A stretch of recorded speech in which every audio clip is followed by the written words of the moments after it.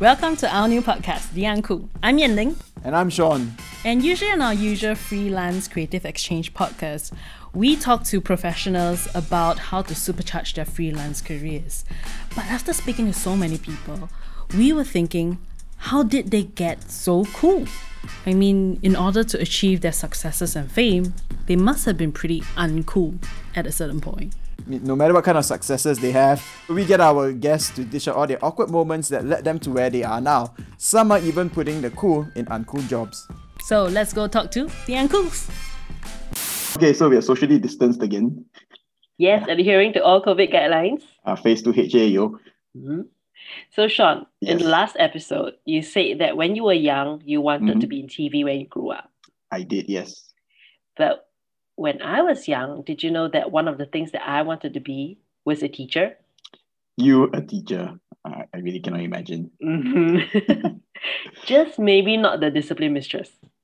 Well, they were like the worst. I mean, like, you don't ever want to be anywhere close to them because it's going to be a lot of trouble. Yeah. Well, our next guest was a former discipline mistress, so that was pretty uncool. but she's quite cool today. I think she's this Instagram model. She runs her own business, and I think her business is really, really, really quite cool. Wow. So you should go meet Kareen.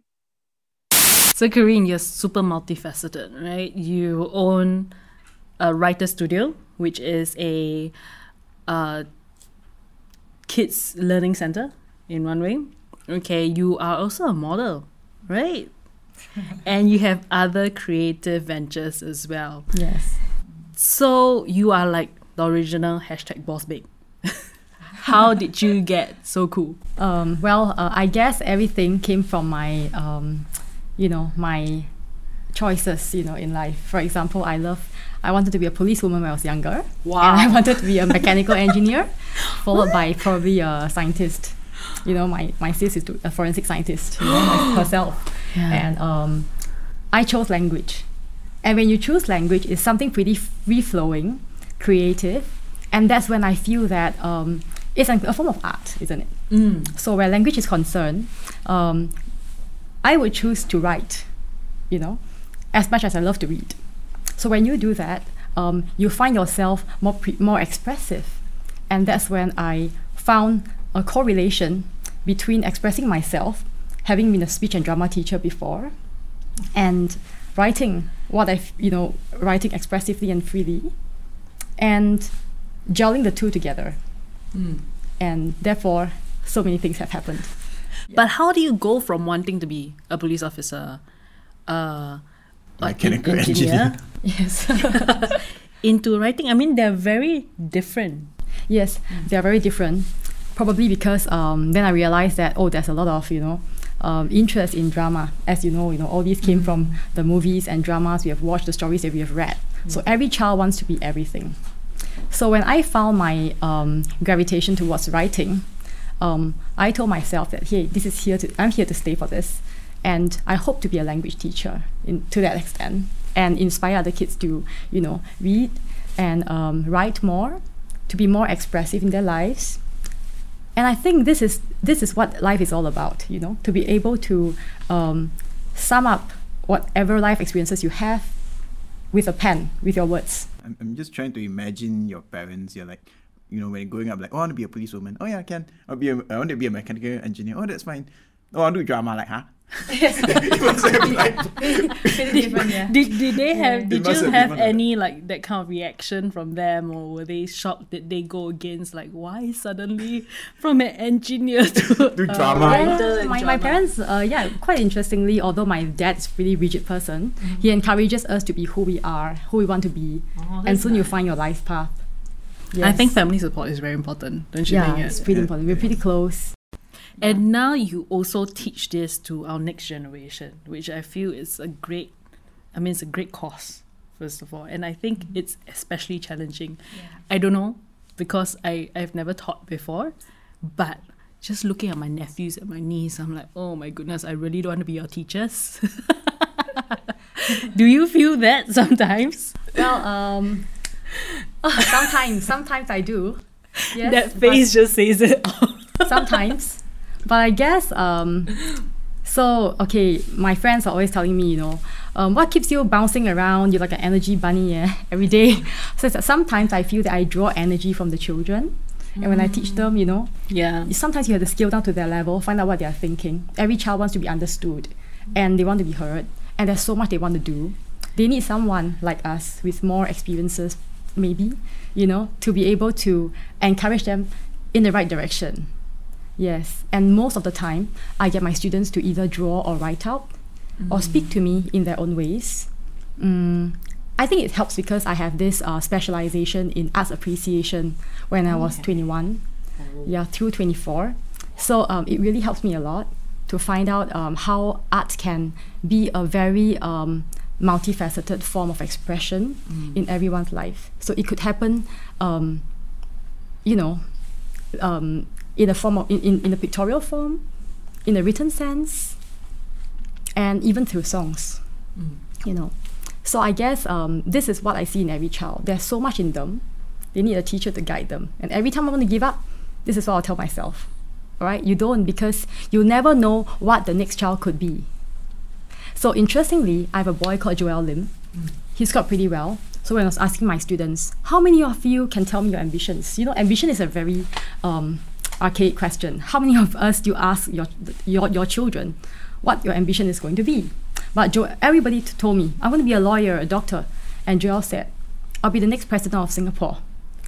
And everyone laughed at him, including myself. But he didn't laugh, He told me, I'm very serious. I'm going to join grassroots. So you never know what every child wants to be. Speaking of, you were saying that it's quite an archaic question. Yes. I think teaching in itself is quite archaic in a sense. How have you made it so much more than that? Everyone has a teacher.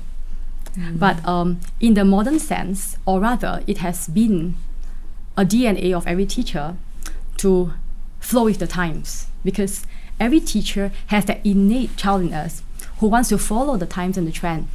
So I think it is one of the most modern jobs we can ever have. Because we evolve according to society, we are influenced by it, we pass on that entire love of learning to teach and teaching people to learn.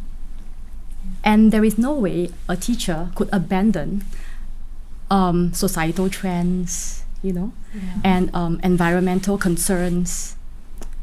And in dealing with the students, we can't abandon the needs that they have, the voices they want to unleash and speak. They want to be heard, the desire to want to be heard.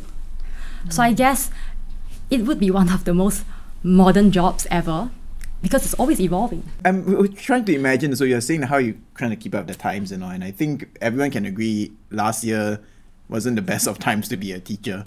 I mean, when you lose your face-to-face classes and everything, you go on Zoom or Teams and you start teaching from that way. Yeah, that's a huge shift, The moment we knew that we had to continue teaching, perhaps online, so everyone just came together and asked ourselves, now, it's not about business viability here, but how can these children continue learning? And given that everyone else is affected, this means parents are also affected, right? So if parents are also affected, it also means that how can we help them to feel better with their jobs and yet take care of their children, because they're going to be home, 24/7 with the children. So education is not just about just the kid, it's about the parent. The parents. as So well. sometimes I see that we are tools or we are bridges between parent and child.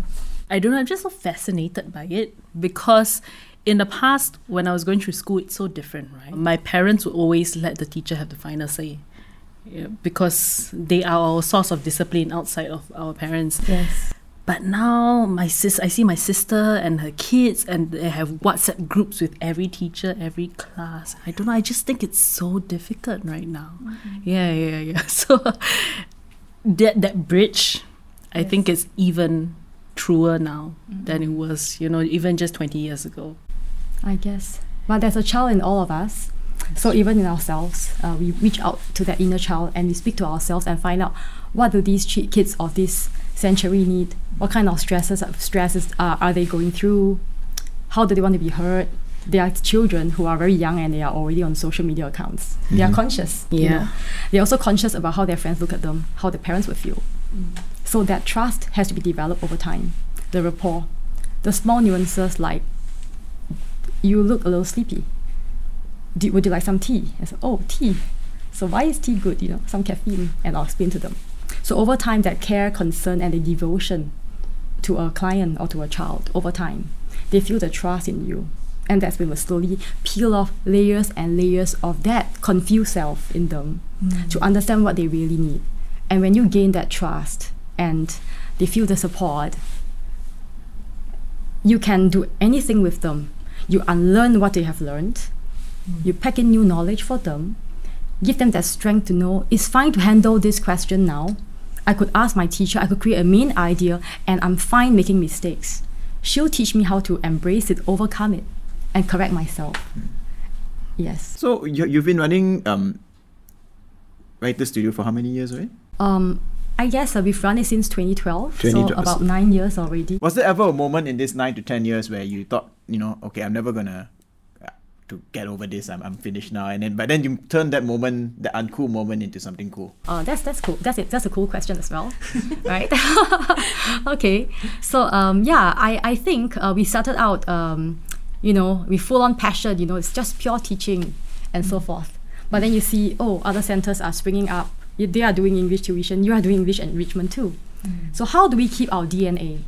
The struggle is how I want to deliver that DNA in us, that we want to build not just a child who loves English, who loves language, but is a resilient writer, an analytical reader, and a convincing speaker, without feeling that I'm here just for the grades. But yet, when all this is done, I can do well for myself in the exams, maybe for PSLE. It is the difficult part is how do you get out of that mode where you are labeled as a tuition center, all right, to a tuition center that cares and develops. That was the struggle I had, because parents would always see, you are another enrichment center and I want you to do this. So they look at you guys as service in a sense, isn't it? Yeah, as a service provider. And you know what, I'm going to enroll my child in your center for 3 months and therefore I expect to see an A. But no, we don't. We build success through literacy. It's going to be not transient, not temporal. It's going to last. It's going to last you till the rest of your lives. That's why I guess in doing so, my journey in transforming WS is not transforming per se. The core DNA is always there, but I see it essential that we put everything into a visible whole for everyone to understand. My students will graduate, and the very keen ones would stay on as intern writers for us as we champion our online magazine on leadership, student leadership. They'll write for us, and we'll have these little ones telling me, okay, I want to write to convince because I built all these skills at the center. And then I've got this platform to be able to deliver this still and yet be recognized. So leadnovate.net is our online magazine.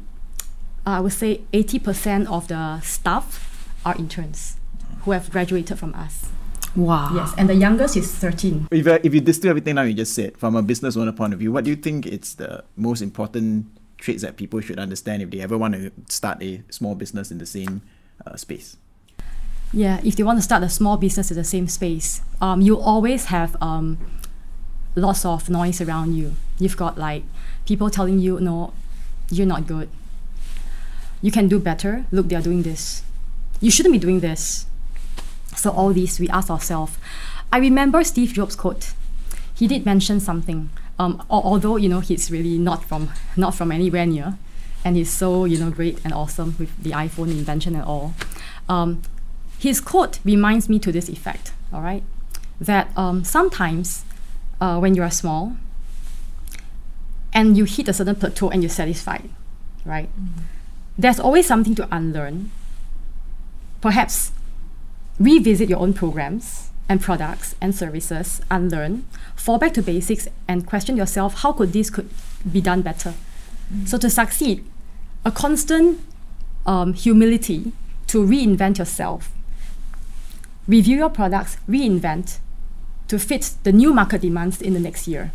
and always be on the ground to listen. Listen to the staff, listen to the teachers, the voices of the children and the customers.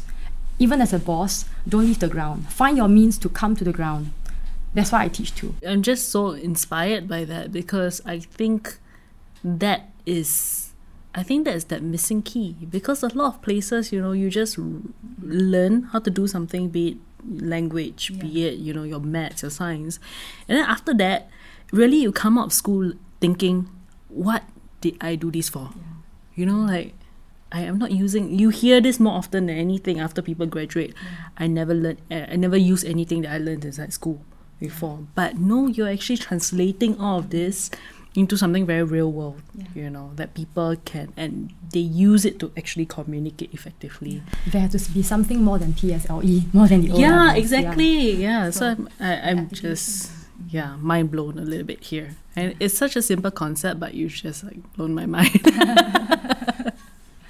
And for you, right, you also have quite a little bit of following as well on your social media. Like, was that intentional, or are you growing it as part of your business, as part of a persona for Writer Studio, or how did that even come about? Yeah, so I'm quite a reticent person actually by nature. So you can say that those social media posts are extremely are just my form of expression. It wasn't really intimate, but if you could read between the lines, you would see that there's a lot of intensity to it from various points of view, as a business owner, as a teacher, as a writer, and as a friend. So there have been lots of messages which I have not really filtered, but or even have the time to read now. But I would say that to sum it off, every one of us has a certain form of vulnerability and uncertainty, and to a large part, my writings have spoken to them and given them strength.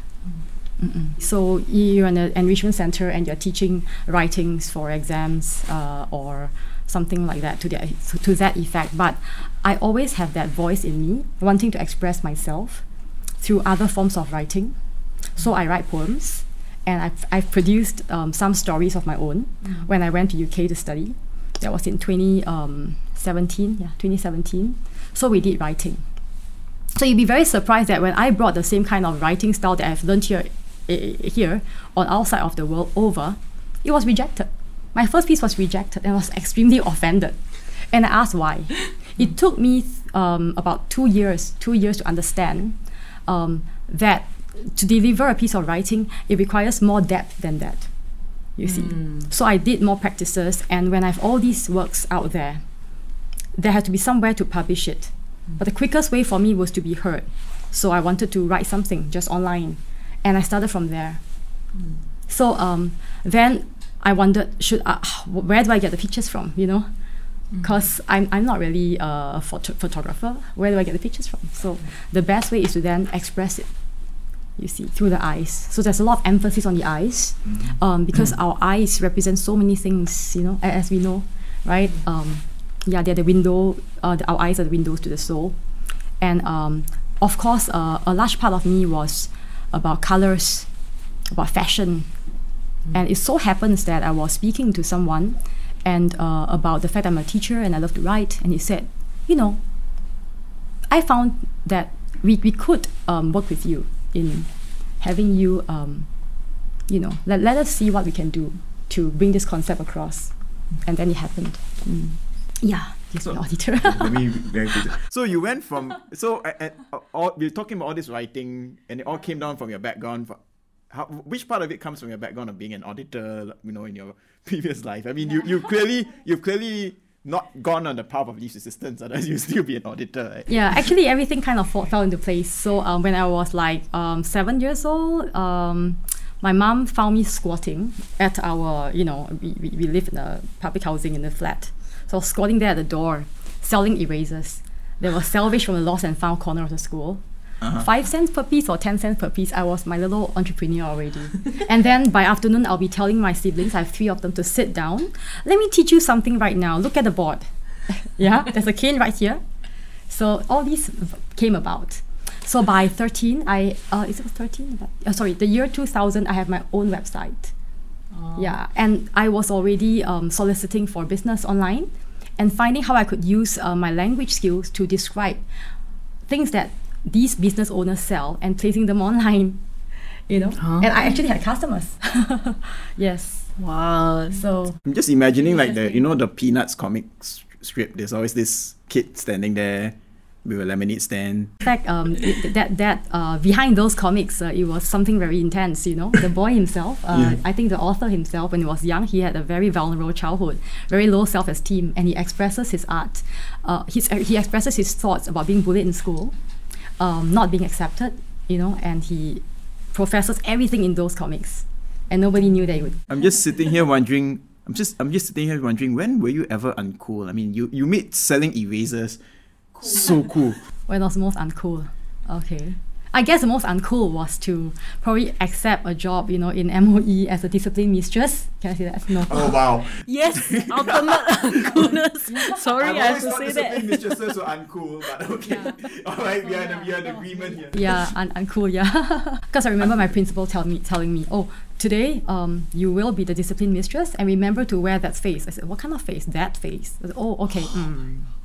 That was very uncool because I realized that, well, every child who probably broke a rule, yes, it's important to tell them that they are wrong. But rather than,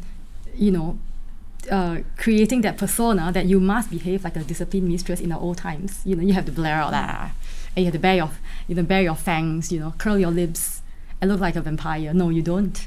You could, we could deal with children in different ways these days. I'm sure they'll understand. Yeah. The face that scares 2,000 kids. Yes. Yeah, it was pretty hard because I was, very different. Yeah. So sort of changed me a little bit. But because I was very young, a very young teacher, and then the next best, role model that I had would be in my mind, that discipline mistress from when I was younger, primary school. So I have to try my best to relate to model her. I guess all these kind of things is what makes it so relatable in some ways, right? You talk about as you are creating your product, people can read subconsciously most of the time, read between the lines and say, oh yeah, I sort of get that. Yeah, and it's all passion, In every product, we look for that little passion. Yeah. So long as it's not easily replicable or replicated from someone. Yeah, every product itself has something to be appreciated. Yeah, who's the mind behind it? And I like it. And I want my students to know, who's the mind behind your essay? If you hold a pen, if you wield the pen, it's mightier than the sword. So the pen itself has power. Yeah. But I think a lot of people find that, replicating is a lot simpler than it was before. If they wanted to replicate something which they've seen, they will watch, they go online, follow the tutorial, and then they learn it. So how has this trend, especially that's happened in the last few years, changed the way teaching is done now today? The thing about Writer Studio is that we don't go all out to find out what other schools are doing or what competition is doing. We know what MOE is teaching and developing, but we'll always ask ourselves if we were to relate this to teaching creative writing, okay? On the internet, there could be many forms of writing styles to follow, right? There'll be a common pattern. But I always teach my students, when you do your research, or my teachers who are doing research, to be very discerning and find out which of these examples would speak to you and it grabs your attention, which is more riveting, right? And find out why that piece of writing stands out and it rivets you, really, it grips you. So when we teach creative writing, we always ask the students to think of a plot that could relate to the theme, the pictures given. But yet, when you are writing it, you could understand how you want the story to end. Or rather, plan with the objective in mind. Every story, for instance, comes with a message. It can come with a message of, say, making the wrong decisions in life. So many students would talk about, I want to write an essay about cheating in the exams or taking some of these things that don't belong to me. Very mediocre plots. But these days, things have gone a little deeper. For instance, some of the students would give me unique plots such as, okay, I could talk about, they have given suggestions about borrowing money to play games in the arcade. So that kind of, those stories itself would end with a certain moral to it. For instance, making life choices that are important to them, and yet it's very current. Because we have some students indeed whom I see them in class after class telling them, hey, I want to purchase something from the vending machine, but I don't have money. Can you lend me, please? And the story evolved further into, can you lend me this and I'll keep it, and the next day I'll borrow from someone else to pay you back, and the cycle repeats. So I see this in the children and ask them, how can we develop a story out of this? And if we plan with that in mind, what kind of ending would you give to your story? So when we talk about things that could be replicated from the internet, what we cannot replicate are the concepts and the motives of the writing that every child has to be encouraged to see. That when you write with that purpose in mind, okay, falling back to very, very conventional writing requirements in the exams, like we always encourage the students to look at the audience, purpose, and context behind the writing. So if we were to remind every child that yes, or every teacher, yes, teaching can be replicated, but in essence, can there be new concepts and trends that we can latch on and deliver that through our work and writing? The authenticity will never be neglected. In fact, it can be harnessed to send that message. Because if being a Chinese, Jack Ma could shine on the world stage, right? And we don't know who's the next big one in Singapore. Any one of us can just shine with that authenticity. And we want the children in Singapore, not just in Writer Studio, to do that. We have to bridge the divide between the digital natives of today, the young children, and digital migrants like perhaps me or my predecessors.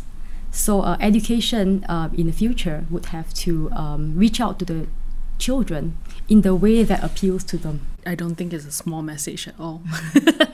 Because I love that theme that you're going with, where it's not just about good language. It is about what you want to say, right? And be it our choice of text, in the way we deliver lessons, right? We have to strike that common empathy, understanding that is very subtle. So lots of observation has to be done, even more than before, and we can't take things for granted. Yeah. I think there's also this point, right, where being a teacher, I mean, I used to want to be a teacher, but that died because I don't have the patience. But for you, right, I think you're sort of changing that perception as well. A lot of people think of teachers as being very uncool. They're like, you're the cher, But you are the cool teacher. So how do you have a certain formula that you want to let teachers know? How do you become a cool teacher? How do you become a cool teacher? Move with the times. Move with the times, the trend. Yes. Yeah. I remembered my principal wanted to have this twilight feel and aura on the night of Mid-Autumn. Okay. So imagine Christmas trees, right? Okay. He wants that effect, yeah. And we have got 6 coconut trees, palm trees, in our school. So you can imagine, it might be cool or uncool for me to climb that tree. What? I climbed that tree. So, strung up 6 trees with fairy lights. Yourself? And that night, me and another friend, yeah. So all six trees were lit up that night. And when he came in, 1, 2, 3, pop! Wow, you got the lights. Yeah. So guys, and we felt very cool then. Yeah, I guess in life this shows that whenever we're thrown with a problem, always think of a solution.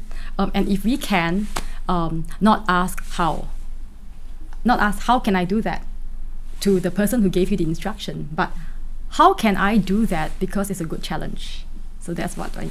Always taking initiative. So we are all going to Google now which school has 6 coconut trees, if and then we know Miss which school you're in. If you were taught by Miss O and you had palm trees lit up in your school that night, it was because of her. Yeah. What do you see for yourself as the #boss babe? I'll be more collaborative, even more collaborative with the people I work with the students, with the parents, And that's what I want to be, really, where my heart is. So I see the need for mutual support, strength, and shared ideology being very important. So collaborations are always very important. So moving forward, we'll want to draw strengths from wherever we can and move forward together. So Kareen, if people want to find you to collaborate or just to look up more about you, where can they find you? Yeah, they could drop me an email, and you could find that at writerstudio.com.sg. If you enjoy this podcast, please subscribe to The Uncool or rate us 5 stars on Spotify or Apple Podcasts or wherever you listen to podcasts. Just search for Freelance Creative Exchange and you can find more episodes of The Uncool or others in our series. And then you click follow. Also, share with us and celebrate the uncool moments by going to any social media platforms and using the hashtag FCEUncool. We want to hear from you, and remember, it's cool to be uncool.